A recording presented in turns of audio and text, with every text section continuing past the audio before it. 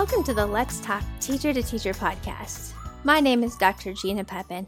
I am so happy to meet you. I am a Midwestern mom of 3 and a super enthusiastic reading professor and a reading specialist at a wonderful elementary school. I was the 2018 and 2019 Upper Michigan Region 1 Teacher of the Year.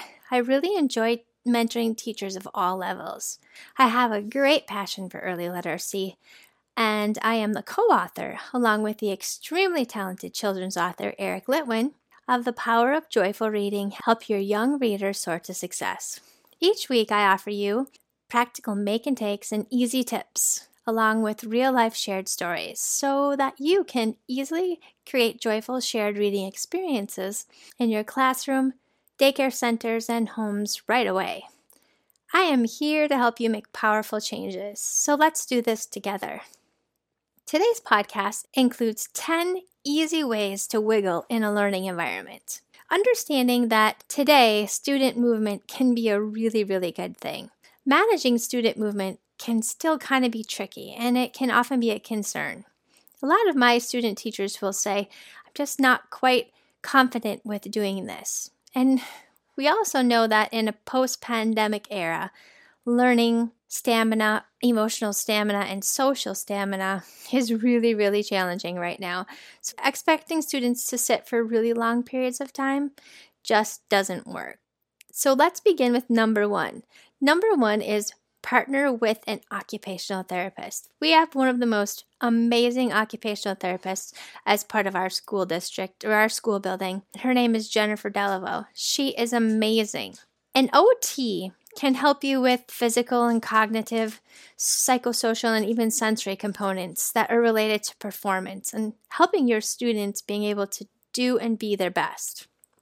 They also can help with coordination and sensory processing, visual and motor skills. Jennifer and I have worked a lot recently, as I find a lot of students in my intervention, as well as in the school building, are really, really struggling with being able to do anything for more than 7 or 8 minutes.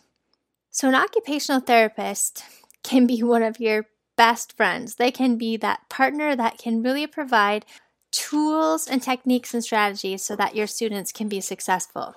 They can also provide guidance with a variety of strategies and tools and materials. One of the things I think of that often I have found that our students do really well with are weighted materials, like weighted blankets, different types of weighted reading buddies, those socks with rice in them. This can make a really big difference. It can also help with enabling our students to wiggle around, but still kind of be grounded in the task that they're doing. Another thing with working with your OT is she has shared with us that working on an inclined surface. Allow your students to work on both vertical and horizontal surfaces. It can really make a huge difference.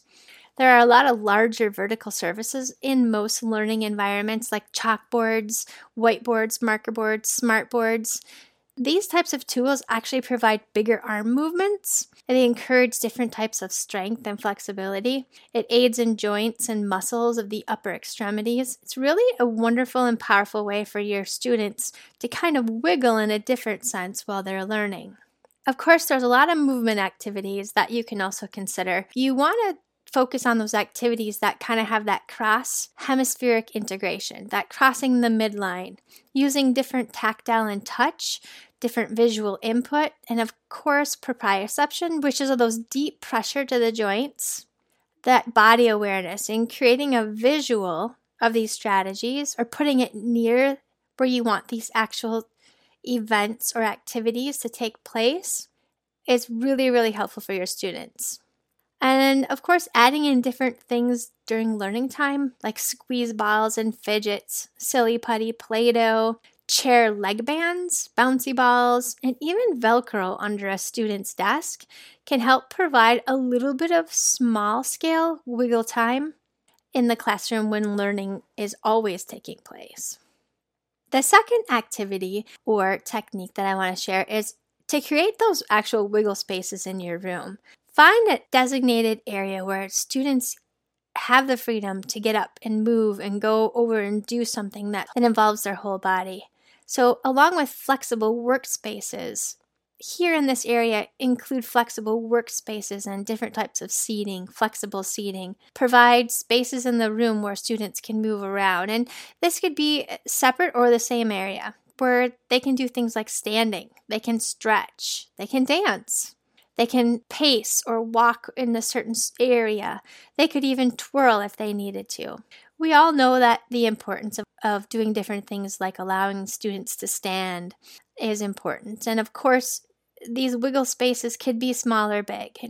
And getting your students up and moving around from centers to stations to the rug or to tables routinely is always going to help with managing wiggles in a really positive way. One of my favorite wiggle spaces in my classroom was years ago. I had a first grade classroom and we actually had a dance carpet. Sometimes it literally was just a 2-minute activity. Years ago, when students had to wash their hands before lunch, we were teaching them hand washing routines. Half of the students would actually be washing their hands and going through that instruction and practice, and the other half or more of the students was actually on a dance carpet. It was so much fun. And a dance carpet or wiggle space also teaches students self-awareness, self-control, and all kinds of other social emotional skills. The third activity I want to share with you is turn your classroom expectations into a song. And of course, movement activities. I have a whole other podcast on this as well. And you can find out more on my website at www.ginapepin.com. Make it part of your daily routine. You can put your rules into a song or a poem. Keep them simple, of course enjoyable and participatory. And you can reinforce the rules through a song, a poem, or a chant. And then you're building that sense of community. Transforming classrooms into reading playgrounds is something Eric and I talk about in our book. It's a wonderful way to encourage meaningful human interactivity around print while actually having the availability to get up and move. So let's think about this example. If we're talking about a classroom rule or expectation and we use this, how much fun do you think it would be to incorporate this saying? We make good choices using our inside voices. Head, belly, legs, and chest. Now we are ready to do our best. Just think of all the whole body movements that you can use, gross motor skills that students will actually be participating in just during a simple classroom expectation song. You can add in different props and, of course, different things to make it even more fun. This is just one of the many ways you can take your classroom expectations, your rules, etc., and turn them into recurring, joyful experiences. Number 4 is keep them moving. You want to keep them moving, engaged, and motivated to learn. So incorporate some kinesthetic movements, just simple stretching, dance moves, or other physical activities into your lessons. It is a whole lot easier than you think it is. Provide hands-on activities that get the whole body moving. When little kids need to move, they're telling you something. They're seeking sensory in other ways. Some of the activities that you can do include like just juggling scarves. Scarves are a super soft, mobile, and tactile tool to use for students to get them up and moving. Ribbons on a pool noodle or a stick also provide a quick little brain break so that students can reset their brains and bodies. One of my favorite from years ago was called Alphabet Aerobics. And there are a lot of options on GoNoodle and YouTube now where you can find these videos to play for your students as well. A lot of different sensory integration therapies are helpful too, like movement activities where they're strengthening their core, their sensory motor skills and motor planning. One of these can be what we call the spelling stretch. So have students use their body to actually make the letters of the words they want to spell. For younger students, you could actually include their name. And as they're doing this, they say the letters and the word out loud. An alternative to this is air writing. Eric and I share this in our book also. Students can use gross motor skills by standing up or even at their tables. They can air write their name, write it in the air, or their spelling or new vocabulary. The fifth activity I want to share with you is called a wiggle jar. Now this was super cool and I was excited about this when I found examples of this. It's kind of like the voice jar that I've talked about in other podcasts. There's a really good example of a wiggle jar with 32 activity cards for free on the following blog. go to www.walkingbytheway.com/blog/wigglejar. And there are 32 activity cards here. It is so much fun. So you have a wiggle jar, and like the voice jar, you're going to pull a card out, and it's going to provide some physical movement to help students, get their brain unstuck or get their bodies moving or just kind of reset their brains and bodies. Some of these things can include toe touches, or how long can you stand on one foot like a flamingo? Another card might say, leap like a frog 15 times. Another card may say, do 10 push-ups, or push on the wall and hold it up for 10 seconds. There are a lot of different things that you can use for a wiggle jar. Think of all the fabulous activities you can have your students do. The sixth activity I want to share with you is going on an animal walk. This is a really fun activity that occupational therapists actually recommend. Going on an animal walk includes imitating different types of animals. So students will walk around the room like bears, crabs, frogs, or even worms. And they actually use their own body weight to help build endurance and stamina. This is a really exciting thing. You could even have these animal walk cards as part of the wiggle jar. Or you could create your own jar. Number 7 is a simple ABC beanbag toss. This is a fun early literacy activity, and they could toss them into buckets, or they could toss them over a line or into a hopscotch grid. Of course, they're weighted bags, so they're going to work on building muscle and coordination. You could also have students do an alphabet race. So you have these weighted bean bags or cards or plastic or foam letters, whichever works best. And you could give everybody 2 or 3 cards or 2 or 3 bean bags. And then you bring them out to the hallway and you have them do an alphabet race. So they have to pay attention to whose letter comes next. And you line up the alphabet from one end of the hallway to the next. And it's a whole group activity. You can do this also in small groups, having them have little foam or plastic letters in the group, and you divide them and mix them up and then divide them within the groups themselves and then put them back in the order of the alphabet as quickly as they can, like a little competition. You could also do this where students write the alphabet on the sidewalk or play area using chalk outside.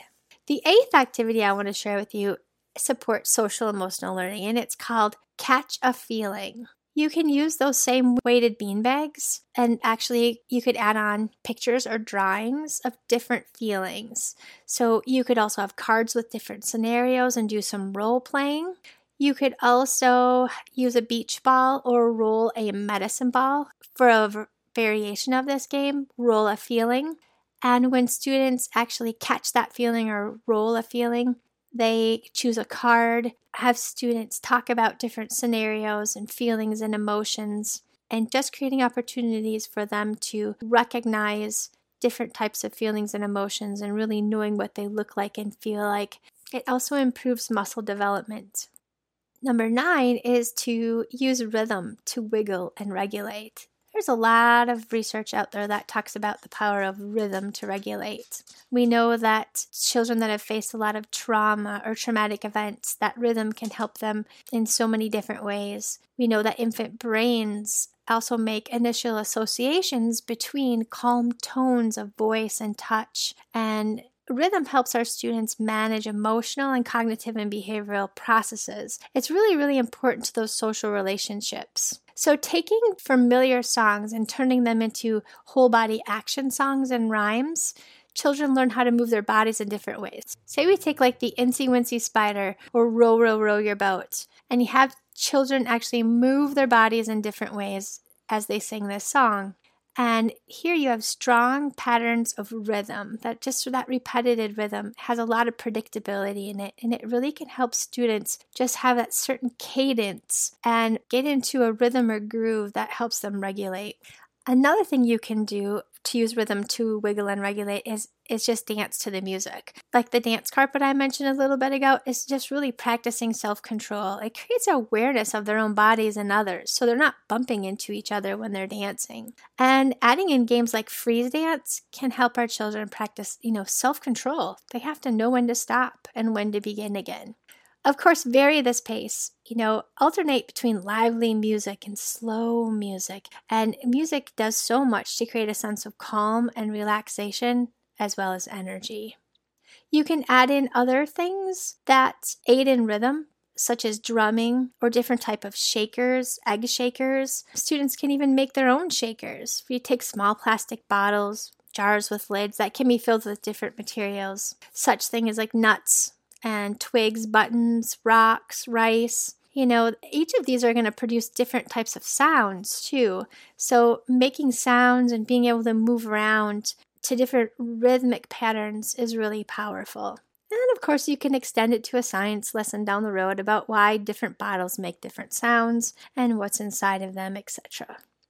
Being able to help children just use their body and show them how to navigate their own bodies and limbs can be useful to making different rhythm. Like our bodies can produce a lot of rhythmic patterns. Clapping hands, stomping feet, patting our thighs, tapping our shoulders. We can create our own body percussion movements. And this can be super fun and interesting for students. Think about the song Head, Shoulders, Knees, and Toes. We're all familiar with that song. We could actually add in our own body percussion to help create rhythmic patterns, and then you can add in some variations like going forward and backwards, fast, slow, stopping and starting again. You can use rhythmic clapping to differentiate between syllables and words, and you can echo syncopated patterns and have students actually repeat those patterns. It works on executive functioning. That school readiness includes a lot of auditory perception and early language skills. And there's a lot of different programs out there, including one that's called RAMSR, which is Rhythm and Movement for Self-Regulation. It has a little bit of neuroscience components to it. It's a program for young children, and it aims at helping them to support their attention and emotional regulation skills, inhibition, and of course, working memory. You can find out more about this at RAMS, so RAMSR blog.wordpress.com. It's a series of rhythmic movement activities that helps students really gain a sense of self-regulation. It's super cool. Check it out. Last but not least is number 10. Include wiggle activities that calm. We want students to be able to actually transition from wiggling in high energy, intense activities to being able to wiggle in a calm way as well. And you might actually have to include specific and explicit teaching of how to transition from wiggle to calm. One way you can do this is by going on a literature experience. You can go on a bear hunt, but it is using the text, going on a bear hunt in a calmer way. You're going on a bear hunt, but it is a quiet, middle-of-the-night bear hunt. You can also read guided imagery to them. This is an excellent way to help get them to wiggle and move around, but also calm their bodies. They can act out the guided imagery that will be set to a slow rhythmic pattern. Make sure your schedule is balanced with quiet and active activities. This is really, really important. Knowing when to use rhythm, that pattern rhythm of repetition and involving bodies and how to involve their bodies can have a powerful effect on classroom management as well as individual regulation. Another activity that you can use, which is a wiggle activity to calm, is something like Rockabye Baby. I recently read something about preschool that actually had their students, the teachers would turn on a slow song and the students and the children would rock their favorite baby or stuffed animal to sleep. It actually has a power to calm a traumatized nervous system, takes away stress, and of course that rhythm, the steady, comforting pace has a calming effect on even regulating effect on the human brain. Students can also learn how to walk and tiptoe through the room while quietly rocking and not trying to wake their baby or stuffed animal. These are also really good wiggle activities, but they're just done in a quieter and calmer way. A couple others that you could include would be whole body arts. Having students create whole body art where they're drawing or tracing their body on large sheets of paper and then adding details and designs. Yoga is another wonderful way to stretch and calm the body and still be able to wiggle. Another one that a lot of schools and daycare centers have been integrating includes mindful breathing. There are all kinds of information out there about belly breathing, diaphragm breathing, using different techniques like rainbow breathing. These are just some of the many ways. So today on this podcast, I shared with you 10 easy ways to wiggle in a learning space. And they were: number 1, partner with an occupational therapist. 2, create wiggle spaces in your classroom, daycare center, or home. 3, turn your classroom expectations into a song, movement activities. 4, go on an animal walk. 5, wiggle jar. Add a wiggle jar to your learning space. 6, an ABC beanbag toss. 7, keep them engaged and motivated to learn. 8, play catch a feeling. 9, use rhythm to wiggle and regulate. And 10, include wiggle activities that calm. So get out there and turn everything you can into a joyful learning experience, because now you have all the tools and ideas and reasons why you can easily incorporate ways to wiggle in your classroom, daycare centers, or homes right away. Thank you for joining me today on Let's Talk Teacher to Teacher. I am here to help you make powerful changes, and I look forward to working with you again.